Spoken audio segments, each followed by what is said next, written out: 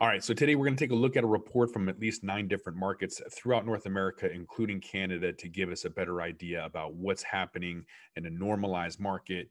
With real estate, it used to be about location, location, location, and now just the average size home, no matter where you're at, is $404,000.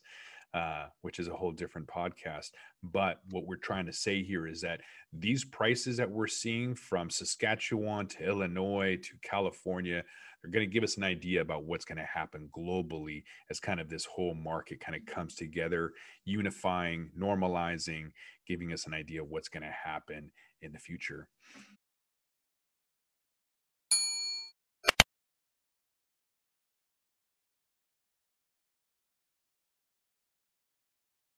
Welcome back to the Talking Hedge. I'm Josh Kincaid, capital markets analyst and host of your cannabis business podcast.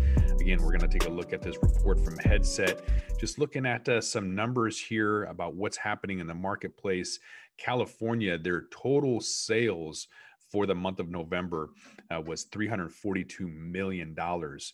So it's quite a bit when you look at, a place like Illinois, that was just capping at 100 million, relatively new emerging market in Illinois. But they're still really good numbers.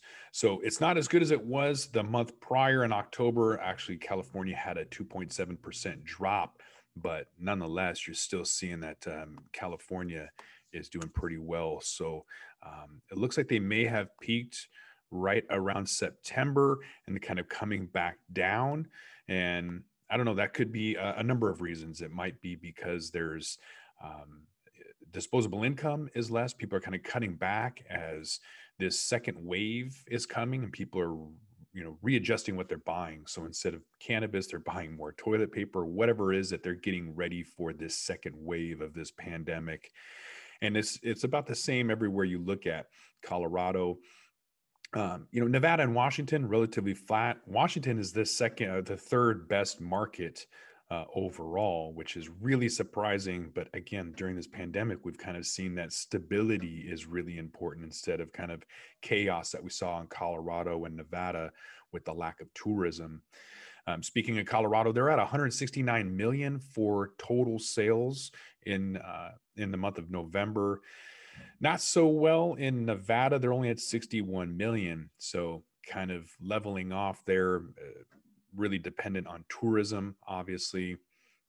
But with Washington, 120 million, not bad. This is a petri dish experiment in Washington. Terrible laws, people leaving, like Willie's Private Reserve left Washington State for greener pastures. Oregon also plateaued kind of in September, looking at around 95 million for November, whereas in September they had 111 million for the month. Michigan dipped right after October as well. We didn't have the numbers for Michigan for September, but I'm assuming it was better than October and November. Looking up at our friends in the north in Canada, Alberta is at 52 million and British Columbia at 38 million. That's about a 2 and a 4% jump respectively for that area. All right, moving on to, instead of month over month, let's look at what's happening for the year. Year over year is giving us a better idea about how people are kind of readjusting to what might be the new normal. So in California, year over year sales growth was only 16% from November of 2020 versus November of last year. Not so good. So it's actually declining significantly, looking like it plateaued right around April at 77% year over year growth for California. It's only 16% now. So a lot of people are leaving California, as a matter of fact. They've got some lockdowns as well. And so it's definitely essential. But again, maybe people are readjusting what they're buying or just leaving altogether. Colorado's year over year sales growth is at 47%.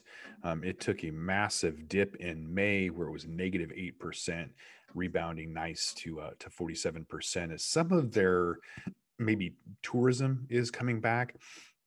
Nevada kind of saw a dip in June, negative 23%, but Nevada's at 8%. So we'll call that flat. Year over year sales growth is struggling in Nevada as they're kind of still waiting for people to kind of come back and gamble and go to events, but that's not going to happen for a while. Washington State, again, relatively flat, which is really good. So 24% year over year sales growth is good for an existing market. So we're seeing in Massachusetts 62%, Oregon 38. Again, the difference between Massachusetts and Oregon is that Oregon's been around for a lot longer, and so Massachusetts people are stocking up still, hoping that cannabis remains an essential good as it wasn't last year. British Columbia, 200%, Alberta, 77%. That's because new stores are coming online. I would expect that people would start going and gravitating towards convenience and price. Two things that haven't been a part of that Canada 2.0 rollout with less quality and really expensive products. So maybe now they're just either the prices are coming down and or quality is going up. Hopefully the borders will reopen so I can get up there and see what's going on in person. Let's move on to average basket size. So this is how much people are going in and spending on average. In California, it's about $66, which makes sense because for delivery, I think it was $60 or $65 for minimum delivery fees. And so that's, about normal, maybe 4% less than normal, but it's around what is normal. Colorado's seeing relatively the same amount, $62, and Nevada's at $68, whereas Washington is only $33.80. So why would Washington be almost half or less than half of California and Nevada? And I think the easiest answer is that it's convenience. Again, price and convenience. In Washington, we have so many stores. Granted, it's a lot less than we used to have, 2,000 stores back in 2016, and now we have 500.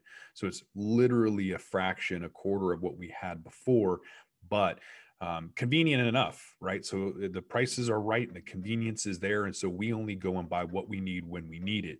So we're probably going more often, but spending, only $33 when we do go. So that's my take on Washington. It's been very interesting watching Washington do its thing, because it was a terrible place to do business in before with all of the regulations and issues and restrictions, and yet now look at it. So because we don't rely on tourism, it is doing much, much better than a lot of these other places, with the exception of any new rollout. So Illinois is doing phenomenal in Massachusetts, but you can see the trend. It's going down. People are spending less. They're spending less in October than they did September, and less than they did in August. It's coming down as people, again, are probably reallocating their spending behavior and purchases towards, toilet paper or whatever else. Maybe they were expecting their job to go back to normal, or maybe they got laid off. There's been a lot more layoffs. So I think this is about disposable income adjusting and changing more than anything else. But back to the numbers, looking at Alberta, average basket size when you go up into British Columbia is around $43 and $44 between Alberta and British Columbia, whereas in Massachusetts it's going to be $91. So people are going out and trying new things, spending a lot of money, looking to see what they like.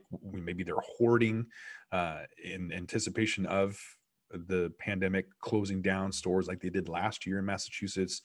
But Oregon, it's the same as Washington. It's $40.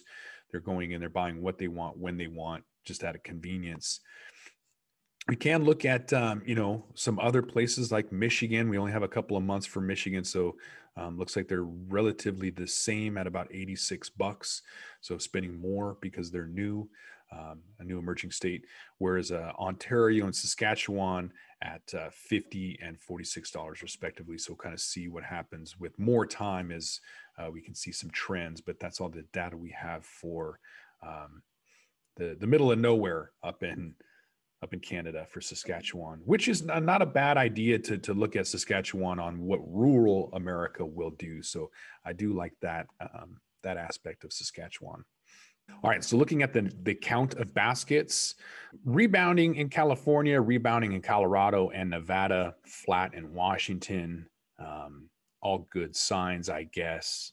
And looking at Alberta and British Columbia, Illinois, Massachusetts, all fairly flat. So it looks like the number of times that people are going in and buying and the count of baskets is remaining relatively flat, which is good. Whereas with brand concentration, it's coming down. So it's coming down in California and Nevada and Washington, where it's relatively flat, if not spiking in Colorado. So brand concentration is the number of products that the top 5 brands have, and so that's reducing, which is good. So that means it's more competitive rather than just having your top 5 brands selling the majority of products. It's coming down in California, so that's good. Only 25% of the top 5 brands are selling. 27% Colorado, 31% in Nevada, 22% in Washington. So brand concentrations are coming down a little bit. That's nice. A little bit higher up in Canada as they're kind of just starting out. They don't have as much competition. So brand concentration is as high as 45%, meaning the top 5 brands have almost half of the market share up in Alberta and British Columbia versus 23% in Oregon. That's because Oregon has had a lot longer to get differentiated brands and products in there. So that explains that. So we'll have to see what happens in December after, Green Wednesday. That's the day before Thanksgiving. It's a huge day, kind of like Black Friday for most products being sold. Outside of 420, it's one of the biggest spikes as people kind of go and get edibles and whatever else before Thanksgiving.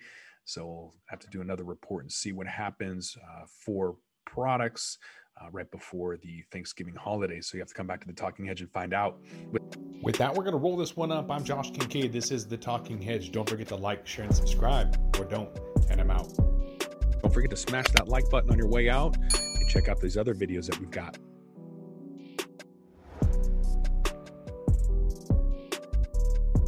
Thanks for listening to today's show. To check out more great cannabis podcasts, go to podconnects.com. Here's a preview of one of our other shows. Hi, I'm Gary, and I invite you to discover the Cannabis Podcast, a bi-weekly podcast focused on a Canadian's cannabis culture. I would be the Canadian, and my cannabis passion and culture has been building for 5 decades.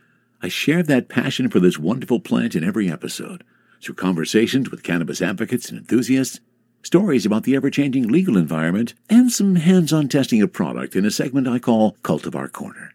The Cannabis Podcast, a Canadian's cannabis culture, one toke at a time.